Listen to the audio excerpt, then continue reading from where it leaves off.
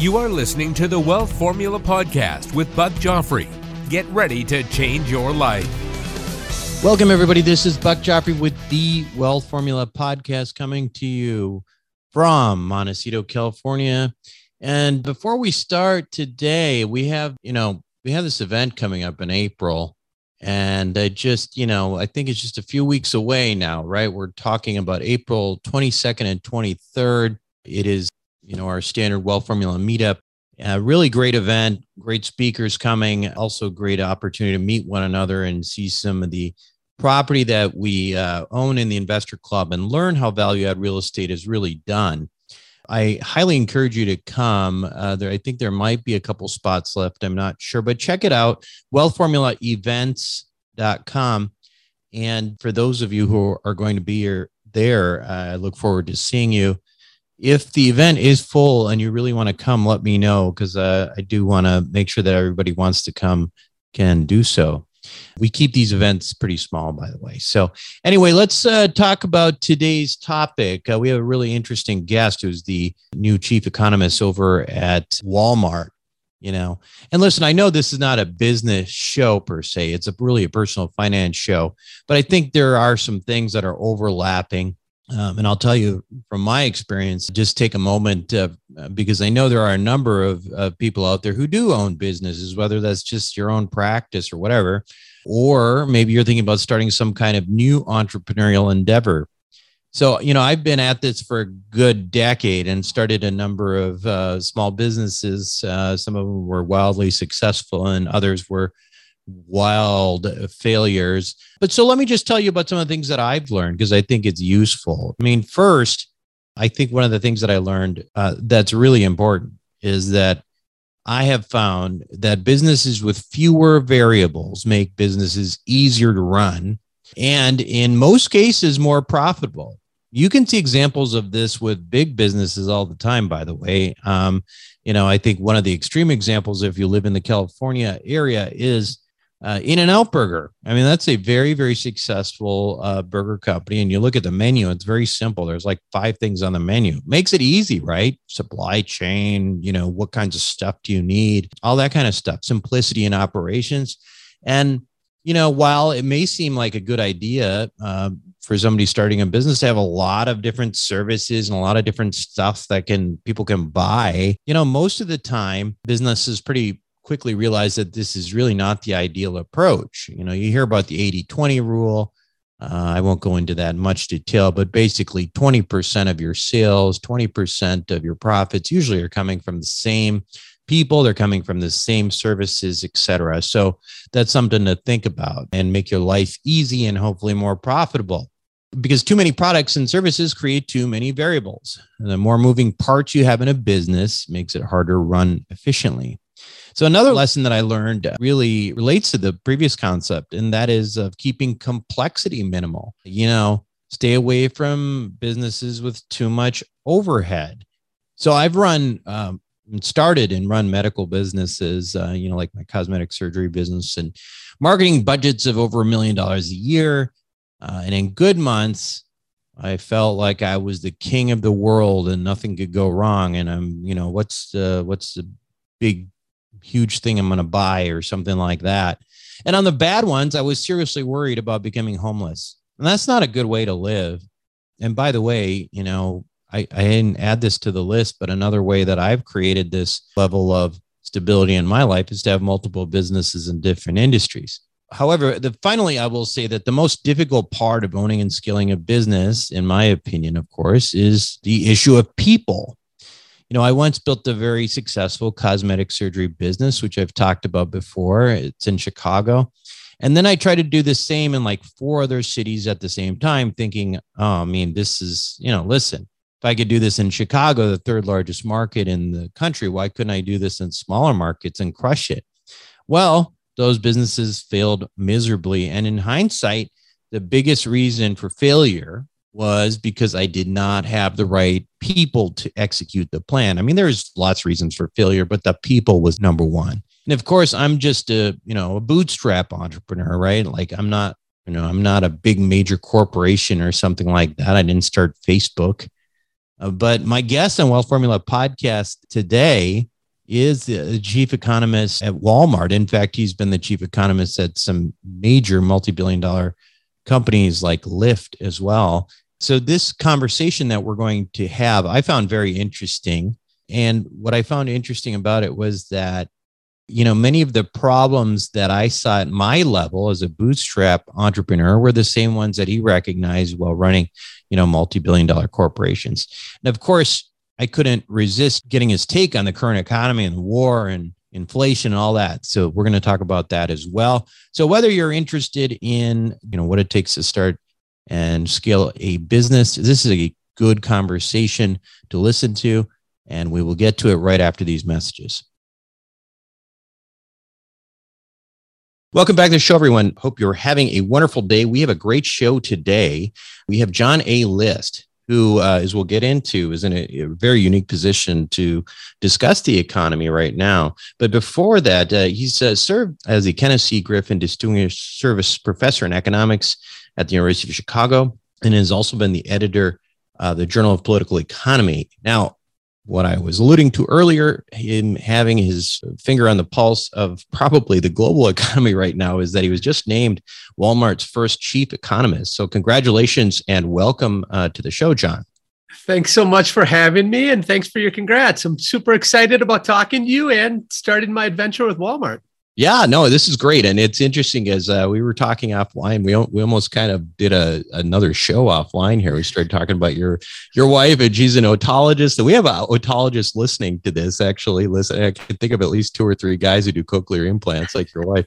So it's like talking to your colleague, your wife's colleagues pretty much. So awesome. We're also going to get into a book you wrote in a bit, but first and foremost, what do you think of the economy right now here, John? I mean, we've got a few things going on. We've got inflation, we've got war, we've got interest rates following the inflation up. You're going to be positioned at Walmart and dealing with a lot of issues with regard to supply chain. And I'm sure you're not going into this without having some ideas about what's happening already. So I would love to just get your take on what's going on and where you think we're headed. Sure. So you are correct to point out that we have some headwinds. And when I think about headwinds, some of the most important headwinds are uncertainty. And we do have geopolitical uncertainty. We do have aggregate market uncertainty in terms of what are interest rates going to look like. We have supply chain issues, but I think those will be sorted out in relatively short time. I think in general, given those uncertainties, I feel pretty good about our economy. And I feel pretty good because the general infrastructure and the general, let's say, wins in terms of monetary policy and what we have in place in the private sector, I'm pretty bullish, actually. I do think that you could go south in a hurry with a few of the elements. I think inflation is real. But I do think that the Fed is doing a reasonable job in combating it, or at least controlling it as well as they can. I'm confident in J-PAL in that way. I do think we have a lot of arrows in the quiver to take on new problems that might surface. I think when you look at various sectors in our economy, we're still the most innovative in the world. We still have the most human capital in the world. And when you have those 2 elements going in your favor, for the long run, it's a pretty good bet. Yeah. So you make, some really good points about it. And I think we frequently forget that, when we're investing, when we're doing things in the economy, we're really doing things for the long run. Right. And I get this feedback sometime from investors right now. Rates are going up. What's going to happen with multifamily? Well, we're going to keep growing. Our population is going to still growing. They're going to still need a place to work, and they're going to have more jobs, and they're going to still, be paying rent and all this. So from what I'm taking from what you just said was, yes, we've at a war. Yes, we've got some, inflation on the horizon, but the long run fundamentals, and I think you're alluding to some capital potentially that's still waiting to be deployed into this economy. You're bullish. Is that fair? Oh, absolutely. I mean, when you look at the institutions that we have set up in our country, I mean, just think about the fabric of our institutions and our government and our laws. It's very different than in many other parts of the world. So once you start with those ingredients and you add with it, you have a lot of capital on the sidelines. Let's be honest. When you think about liquidity, but it's not only financial capital, it's also human capital. Mm-hmm. And when I say human capital, we have the best trained workers in the world. And these are high skilled workers that innovate and make new products. So when you put all of that together in the machinery that we have, it's pretty hard not to be bullish on for sure the long run. Now, the short run, you can wake up every morning and watch CNBC and they have a different story every morning. If the futures are up or down 400, they're talking about the world's going to end or the world's taking off. I don't think of the world that way. I think about, do we have the fundamental features in place to have a high growth economy for years to come? And I think we do. Let's talk about some of those short-term issues, though. And I think people are kind of, feeling some of these things on a day-to-day basis, whether it's energy prices and inflation and that kind of thing. We had, I spoke to an economist last week and who was really, I think, driving home that inflation had a lot to do with not only the supply chain, but the energy crisis and stuff. But this has sort of been brewing for a while now, right? I mean, how much of this is really from the crisis in Ukraine, and how much is this is just, supply chain issues, supply and demand imbalance. What exactly is driving all of the inflation in your view? Yeah, no, it's always important to separate these different factors, and it's difficult to separate the different factors. But I think these inflationary pressures were in place for months before what has gone on in Ukraine. So did that help? No. Did the uncertainty that it invoked geopolitically help? No. Would have we had inflation without that? Absolutely. When you look at the fraction of energy provided by this region of the world, it's not enough to cause such inflation. So it has to be either in place before, or it had to change our expectations or beliefs about where the world economy is going. And I think it's hard to guess, but I would say a large fraction of what's going on now was already in place before what happened in the Ukraine. Yeah. So I guess part of why I asked that is that, this idea that, what was happening with inflation was transitory. And that was what the Fed was talking about, early on, is that the inflation that we were seeing is transitory. Do you think that maybe it was transitory and now the energy crisis and some of the other issues that we're having now may have really solidified that as not a transitory issue? Yeah, permanent issue. Yeah. No, I think that they were wrong in guessing that it was all transitory. Look, let's be honest. When you have these forecasts, these are guesses. Yeah. And these are difficult guesses to make. But I think that, sure, a portion of it was transitory, but I don't think all of it was transitory. And I don't think that the events made it permanent. I don't believe that. I think an element of it was permanent.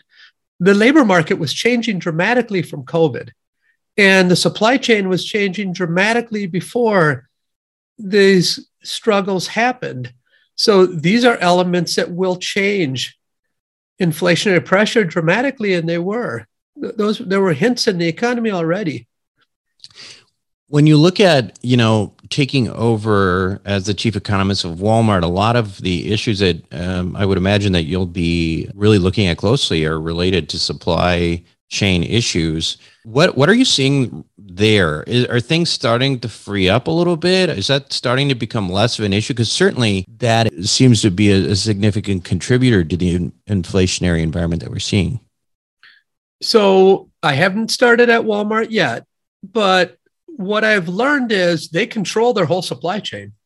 They control the ships. They control the ports. Yeah. So what they might not control, I don't know about their long-term contracts, is, let's say, the goods put on the ships. I don't know how they control labor costs. But the supply chain itself, with a big company like Walmart, as far as I understand it, is not as susceptible to other supply chain issues that other firms have talked about. That doesn't mean there won't be inflation. There can still be inflation pushed by labor and goods and, let's say, raw input changes, which is what is happening. But the supply chain itself, as I understand, Walmart is in very good position to continue to leverage the supply chain that they have set up for themselves.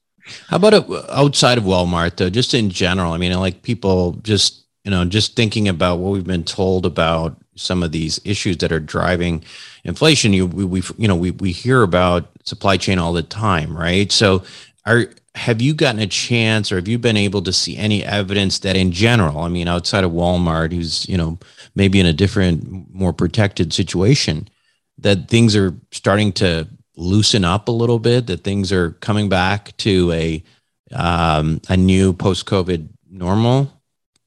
Slowly, I would say. So in my limited experiences, one is with the book. Right. We had supply chain issues with my book. In my book, book was published in February 1st, and it was difficult to secure production and shipment and storage of the book. Yeah. And I know that that's simple. When you think about it, these are simple chores. But if this is happening with my book, that gives you an indication of what can happen in the broader economy. Now, is it lessening from my experiences in talking to people? Yes, it is lessening. Is it gone? No, it's not gone. And I don't think it's gone and will go away until we have the labor market situation figured out. And when the labor market situation comes to, let's say, a new equilibrium, that's going to give us a pretty good indication of the supply side and how marginal costs have increased because of the last few years' events. Can you just, for us non-economists, just when you talk about the labor market coming back, how does that affect the supply chain? No, absolutely. So if workers demand higher wages, who are throughout the supply chain, that's going to have to be absorbed somewhere. Right. And sometimes it depends on the elasticity of demand for the good or service, but sometimes it's absorbed by the firm. Sometimes it's absorbed by the consumer, sometimes a little bit of each, sometimes the input provider. So what you have is many people leaving the labor force. And what are they doing? Well, some of them are working at home and innovating. Some are entrepreneurs, and some are trying their luck at a different trade or a different skill. And if that leads to a higher wage, whether it's an Uber driver or part of the supply chain, that will have to be absorbed somewhere. And in many cases, it ends up being higher prices. Fascinating stuff, and will be interesting to see how this all ends up. But let's change a little bit topic-wise. I know you have this book that you've got a Wall Street Journal bestseller, The Voltage Effect, How to Make Good Ideas Great Ideas Scale. Why'd you write the book? Yeah, I'd been doing academic work for maybe 5 years on scaling. And when I say scaling, what I mean is if you have an idea and you try it out in the Petri dish, what are the chances that that idea can make it big? Mm-hmm. And I had written a fair number of academic papers about this issue, and I decided to stop and take stock of what I had learned in the academic community and bring it to everyone. And I wanted to bring it to everyone because whether it's government or a private firm or a nonprofit, everywhere where I've worked, we've talked about scaling. And we've talked about if it works in the small, will it work in the large? And what I have observed is that in nearly every walk of life, the decision about whether to scale something has been a decision about art. And there has been very little science that has been brought to this question. Yeah. So I have some science and I want to talk scientifically about this problem. So that's why I wrote the book. So what are the variables that go into this? I mean, I'm just looking at this thinking, okay, you got this petri dish of, ideas, you got mom and pop places. I have personal experience in having started a few businesses myself that I always wondered if I could scale. So when you look at, when you talk about the science of that, talk a little bit about the variables that go into, that petri dish that may determine whether something is scalable or not. Yeah, it's a good question. So I break it down to 5 major reasons why ideas fail to scale. And the first one is something I call false positives, or something we all know. You get a COVID test. Mm-hmm. Sometimes it says positive when it's really not positive. Mm-hmm. So in many cases, we scale ideas that never had voltage to begin with. This happens a lot in government, where government has a program like DARE. The DARE program is what I talk about in chapter 1 with Nancy Reagan. Right. And they thought they had voltage. It never did. So your listeners will be very surprised by the number of ideas that people throw money at that never had anything to begin with. That's vital sign number 1. Mm-hmm. Vital sign number 2 is, in many cases, we exaggerate the slice of the pie that our idea can pick off. And when I say that, I mean it in a sense that, think about McDonald's. Mm-hmm. A story I talk about in this chapter is this new burger called the Arch Deluxe. Do you remember the Arch Deluxe, or did you ever try the Arch Deluxe? I don't remember that. I remember many different McDonald's and Burger King things, but that one I don't remember. Yeah, good. So I can teach you med school. I don't know. You were in your healthy years back then. So the CEO of McDonald's has this idea to create a sandwich called the Arch Deluxe. Okay, great. So what they do is they set up some focus groups. In the focus groups, they bring them in and they give them the Arch Deluxe and they say, what do you think? Do you like it? Everyone says, yeah, we love it. And then they say, would you pay $5? Yes. $7? Yes. $9? Yes. And 2 problems with this. One problem is the people who will actually come to your lab, your focus group, are probably not representative of those who you're selling into. Right. Most people kind of know that. Although McDonald's, they didn't adjust for that back in the 90s. The second thing is, think about the incentives that a focus group respondent has. Okay. You know the stock market well. We tend to invest in assets. Either we buy them, like we buy a share of stock, or we buy an option. Of course, that option gives you the right in the future to buy the underlying asset at a certain price. Mm-hmm. We pay real money for options. Think about the respondent in a focus group. Oh, would you buy the hamburger at $5? Of course I would. You're buying a free option. Right. Because when McDonald's introduces it, now I have a free option to actually buy it. If I don't like it, I won't buy it. No skin off my back. Yeah. It's a new good on the menu. Great. So I'm going to overemphasize or over-exaggerate my preferences every time. We have techniques to help overcome that. But typically, the business or the government doesn't understand those techniques and understand how to use them. So that's number 2. And one of the running examples I have in this chapter is about Lyft. So I used to be the chief economist at Lyft. And we talked about a membership program called Lyft Pink.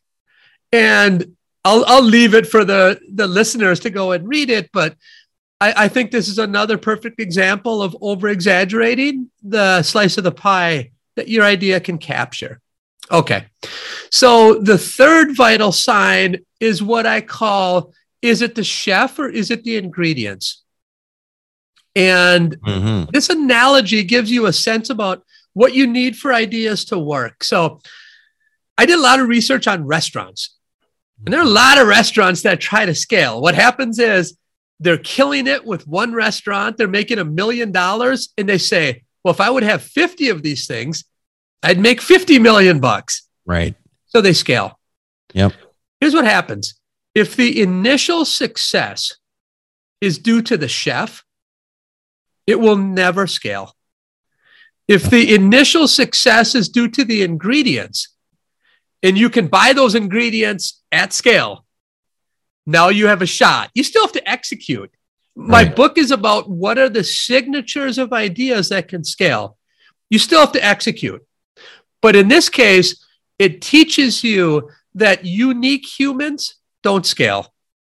So if your initial idea is based on a super unique human, and you need that unique human to keep performing, I'm not talking about make a commercial. I'm talking about has to continue to produce in that restaurant or in that shop, wherever, that will never scale. Because unique humans, even though they're unique, they have a hard time teaching others what they know. Nearly impossible. Right. So the idea here is make sure that your initial success is done with ingredients and in situations that are scalable. That's the general lesson about this particular vital sign. Vital sign number 4 is about understanding spillovers. So there are some ideas that have great spillovers. Think about social media or something like Facebook. The more people who use Facebook, the more valuable that service or product is. Mm-hmm. That's something that might not look so great in the Petri dish, but when you scale it, it ends up being great. Uber and Lyft also have these things called network externalities. Yep. So these are types of ideas that are really high voltage at scale. Other ideas aren't so high voltage, and I talk about those in this chapter of the book. There are 4 kinds of spillovers that we should always look for in our ideas. Now, the 5th vital sign is the supply side of scaling. So what I mean by that is some ideas have great supply side considerations. Some have terrible. Mm-hmm. Let me give you one that has terrible supply side. I started a pre-K school for 3, 4, and 5-year-olds in Chicago Heights. So the idea was hire some good teachers, and I had to hire 30 teachers, and I gave these 3, 4, and 5-year-olds a good program. Great. It worked perfectly. Now, if I want to scale that idea, what I have to do is I have to hire 30,000 good teachers. So it's altogether a different story to hire 30 good teachers around Chicago versus 30,000. What's going to happen? I have to go up the supply curve, and I have to pay people more and more money as I hire them. That's called diseconomies of scale. So some ideas just invariably have diseconomies of scale, and some ideas have economies of scale. And what's interesting in this part of the book, whenever I was talking to firms, for-profit firms, where they typically start is they say, does my idea have economies of scale? Where the government doesn't start there. The government says, what will the benefit profile look like?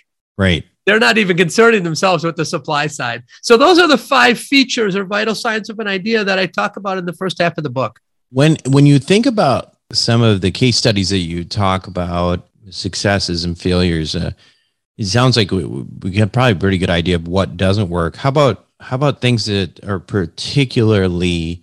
seem to work particularly well? Yeah. So I will start by saying any idea that has these 5 vital signs in place, as long as you have somebody who can execute, that idea will work. Now, what I can't predict is the number of competitors who come in. But what I can say is if you have economies of scale, it's much, much harder for a competitor to come in. So what I mean by that is if you grow big and your cost per unit to produce goes down and down and down, it's really hard for an entrant to come in and compete with you because you have such a low cost of production.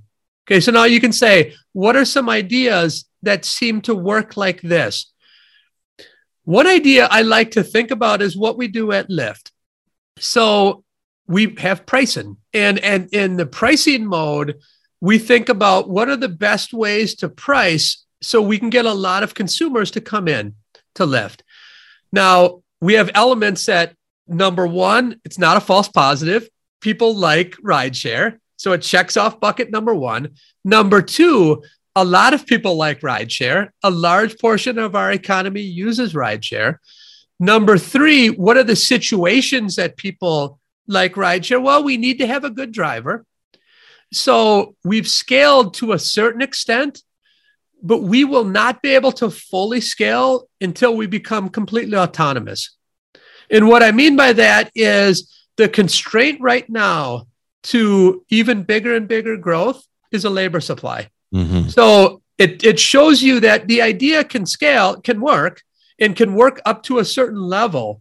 But to get to the next level, you're going to need to do something about this labor input because it's taking 80% of the revenues, and that's not going anywhere because the commission's roughly 75 or 80% of drivers. And then the other part of that is insurance cost.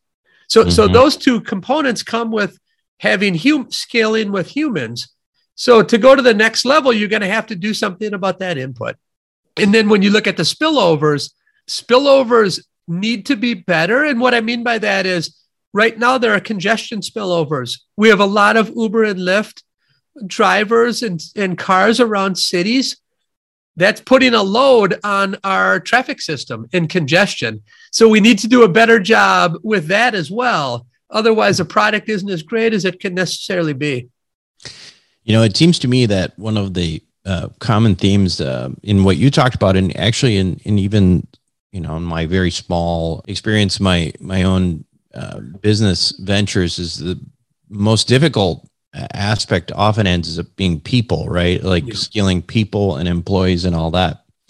But then you have this issue where, you know, automation also creates, you know, problems with jobs. I mean, how do you see in the future? I'm just curious, this sort of tension between machines and jobs. You probably have dealt with that a little bit at Lyft. You probably talked a little bit about those issues and some of the pressures that are coming from both sides. Yeah, absolutely. And I think we always need to concern ourselves with man versus machine or woman versus machine, whatever, what have you. And when you look historically, many technologies have been both labor saving technologies, but there have also been a fair number that have been labor augmenting technologies. So you have technologies that come on board, they make everyone better off, they make people richer, but they also lead to more labor opportunities. Mm-hmm. And when I think about technology in this way, I like to think about it through the lens of scaling. So I was at MIT the other day, and we were talking about a new AI feature that can actually code better than humans. So on my team at Lyft, I had 10 coders, 10 programmers. At Walmart, we'll have the same. And what I'm being told is that the machine is as good or better at many coding chores than humans. Okay. So I see the bright spot of that by asking, have there been ideas in the past that we've scrapped as unscalable because we can't get the unique humans to help us with it that now are scalable because of machines? Now, if that's true, we should be looking back at the trash heap and saying, where are the ideas that actually have a chance when you think about new technology and new AI? And I think there will be a lot of them. And in that case, this is bringing forward a completely new suite of ideas and innovations that were never possible before because of human constraints, but now they're possible. And when those new market opportunities are made possible, that leads to more opportunities for humans. And you can push that a step further. You might remember when Nevada made a run years ago, Las Vegas, Nevada made a run years ago to be the new Silicon Valley. And their problem was they didn't have Stanford and Berkeley right down the street. Yeah, right. So they didn't have the human capital. that was being inputted into the local economy to be workers. But with the new work at home that we have and the new technology, you might also now open up new cities. Yep. That can be hubs of innovation in production in ways that they never had the shot before. So I'm kind of an optimist on this sense. I think that many technologies are labor augmenting rather than labor saving. You have a little bit of each, but I'm bullish on humans will always have a shot. Right. People who want to work, I think, in our economy, more or less are going to have a shot. And I think new technologies even open up newer opportunities. John A. List. John is the author again of The Voltage Effect, How to Make Good Ideas Great and Great Ideas Scale. He's also the new chief economist at Walmart. John, this book is already a Wall Street Journal bestseller. Tell us, I mean, we can just get it everywhere. I'm assuming Amazon, every bookstore. Is there an Audible book? Yeah, there is. In fact, the Audible book is probably doing better than the physical copy. And if you're nervous, but if you're nervous about having it be my voice, it's not. So I promise you don't have to listen to me. I've got this Midwestern nasally voice. So I promise it's not my voice. It's actually a real professional doing it. I kind of liked it. It's probably because I'm from the Midwest as well. So where are you from in the Midwest? I'm from Minnesota.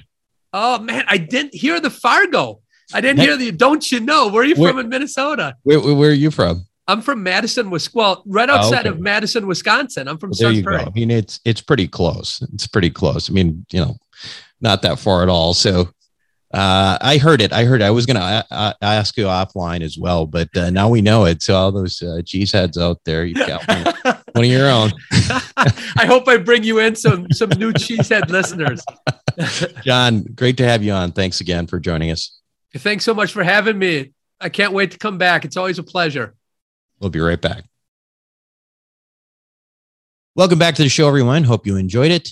I do want to once again remind you, this is probably the last reminder. If you are interested in coming to our event in Phoenix, Scottsdale, our meetup event, that is on April 22nd and 23rd. Would love to see you there. Go to wealthformulaevents.com. That's events with an S.